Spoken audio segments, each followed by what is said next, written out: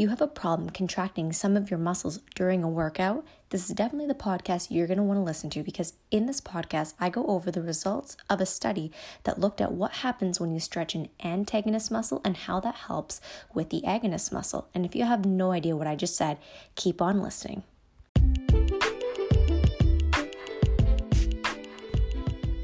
I'm Nichelle Thompson. Welcome to Everything is About Your Health, the podcast. I believe one of the most important things you can do for yourself is to be open-minded to learn about different professions out there in the world that links to your health, either directly and indirectly. For instance, I operate a manual osteopathy and cold laser clinic in Sudbury, Ontario, Canada. For those not familiar with manual osteopathy, it takes a holistic, whole-body approach to healthcare. It uses manual, hands-on techniques to improve all aspects of the body, including the skeleton, joints, muscles, nerves, circulation, connective tissue, as well as organs. Internal functions like metabolism, respiration, and reproduction can also be improved without the use of drugs. Here at Heat Therapy, Holistically Elite Active Therapy, we utilize BioFlex cold laser units to help accelerate healing on a cellular level. It is a light-based technology proven to be highly effective in the treatment of musculoskeletal problems and wound healing. We have had many success stories with this technology. People have avoided surgeries, reduced and eliminated medication, and reduced or eliminated all sorts of pain. So please, join us on this journey as we interview all sorts of professions and how they link to your health, either directly and indirectly. Today, I'm going to be sharing a study with you guys that I found published by the International Journal of Exercise Science, entitled The Acute Effects of Antagonist Stretching on Agonist Movement Economy. So that's a fancy way of saying they were stretching out the opposite muscle that they were trying to move, and they were seeing if stretching that opposite muscle actually helped the muscle that was moving the leg, if it was able to do it more efficiently, okay? And I would like to argue a couple bits in this study to even reverse engineer it, so to speak, but I'll do that after, because I was pretty excited with this study because this was a theory that I had on my own as well, and for it to be highly suggested here that could be the possibility. It's very cool, and honestly, really, when you have clinical experience, there's a lot to be said for that, right? You start to develop your own way of practice and methods, and clients have success, and sometimes that can be even better than research-based studies, because these studies, they're done in very particular ways and not necessarily exactly how you practice, right? But it's just good to get a general idea that you are on the right track in how you practice in some way, shape, or form. And this study is even applicable to how you can make your workouts way more effective. And this is what I mean by that. So in this study, what they did is they got a group of participants. There's only about 14 participants, 5 male, 9 females, and they were just moderately active people. So it's not like these were professional athletes or sedentary people by any means. They were just, I guess you could say those weekend warrior type of people, and, they had somewhat of an active lifestyle.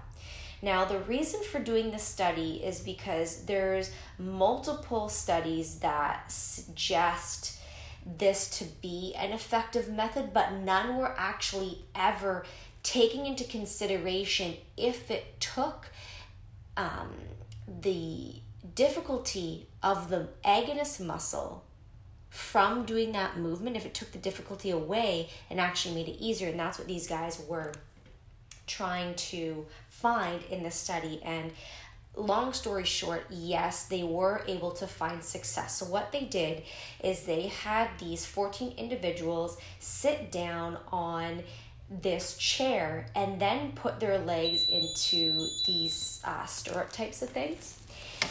Excuse me, guys, I'm just also lasering my hands at the same time, trying to do some preventative medicine and reduce some osteoarthritis in my hands.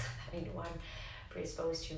So back to the study. Basically, these participants were sitting in the chair, like I mentioned, and their feet were put out on the sternum. So basically, it was like a crank, a self-implied crank machine. So imagine you're sitting on the floor and there's something that's actually pushing your legs apart. That was the machine that they were hooking themselves up to. And basically, they were checking to see the range of motion of this passively and then actively. Okay, so they used the crank to see how much they could put their legs out passively, and then they would actually move their legs out actively to get a sense of how far they were able to go with their feet, getting farther apart, etc. You guys get the idea of what I'm trying to say here. So what they did is they held the stretches then in this position for a minute at a time for 5 times and gave them a rest in between. And then they got them to do the active range of motion again and improve significantly. And all the while, they were also measuring the amount of CO2 that they were exerting. So, when you run on a treadmill, you're breathing a lot more heavy. You're also expelling a lot more CO2 than you would if you're just sitting down, right? So in this stretch, they were also trying to adductor and see how this would affect this abductor muscles of the hips. So if you're having a hard time following me here, basically they got the athletes within 5 minutes to open and close their legs for 5 minutes, and they measured the before and after effects of how that was impacted in terms of their CO2 expulsion. And again, what they found is with a combination of stretching for 5 minutes, a minute at a time with a rest in between for 5 times for a total of 5 minutes, when they remeasured the energy expenditure, so how much those same muscles they tested right before stretching exerted to produce that same amount of movement, it actually turned out to be a lot less.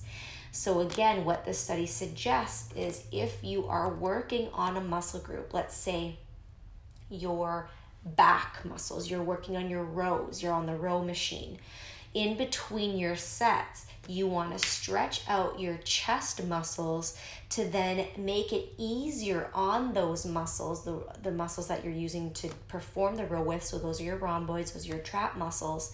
And that will actually give you a better workout in terms you're able to improve the amount of repetitions you're able to do, maybe even increase the amount of sets you're trying to do. And also, I want you to understand that you have to also pay attention to your goals as well, because if you're in a specific program of strength training or aesthetics, then this doesn't really apply to you, but this would apply to sports such as dancers or gymnasts, because it suggests that stretching muscles opposite to what you're trying to work on actually would improve your ability to work harder and for longer periods of time, which is important, when you're try to develop a skill and you're getting tired, to take breaks to stretch on the opposite musculature that you're not contracting to perform, say, a backflip or whatever exercise you're performing on the bar or on the beam, and ultimately make it more of an effective practice for you. And although some of you may be thinking, okay, Nichelle, this is great, but how does that really apply to me on a daily basis? Well, now let's reverse the study. So let's just say you're sitting down at your desk job and you're starting to feel your shoulder blades are really tight. Okay, so your first instinct is to stretch them, because you're just like, and I kind of spoke a little bit about this in the last podcast, but this just kind of gives it another different angle of looking at it. If you were to stretch out these muscles, because you're just like, hey, this new study basically showed that if I stretch out these muscles, then that means my muscles in the front will have a better time typing on the computer and looking up. But I actually want to say, no, that is wrong, because you are stretching out these muscles already because you are actually hunched over. What you want to do is you actually want to stretch out the pecs in the front, open that up. And when you're in what's called the doorway pec stretch, if you don't know what this is, you can look up pec stretch or chest stretch on my YouTube channel and you'll find it.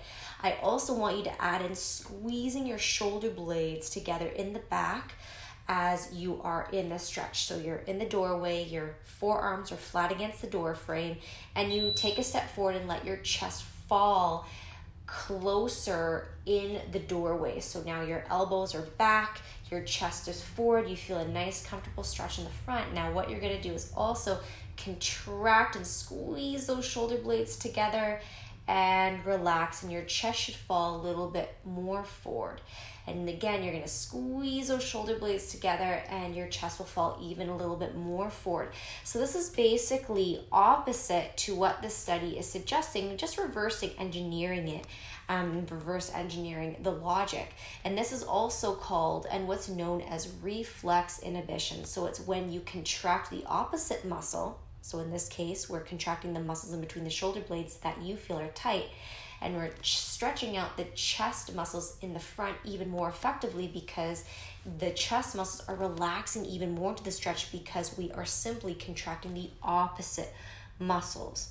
So in the gym, when you're trying to work on those rows, or you're working on your glutes, for example, you're going to be stretching out your hip flexors, your adductors maybe, and then working on contracting those glutes, really squeezing those glutes. I also released a YouTube video on that, on contracting the glutes to get better glute activation, to reduce your back pain, get better squats, and also even reduce hamstring tightness as well. So you can check that out to see what that's all about. But, it's just another look to see, okay, how can I turn this study around to make it more applicable to apply in my everyday life? Thanks for listening, guys. If you have any questions for me, please leave that in the comments below. I really enjoy answering back your questions and being of service to you guys. Take care. Have a great day. And that's a wrap for this episode. Thank you for tuning in and listening. Don't forget to subscribe and share this podcast if you found it to be educational and you know someone who would benefit. This is Nichelle Thompson on Everything is About Your Health, the podcast.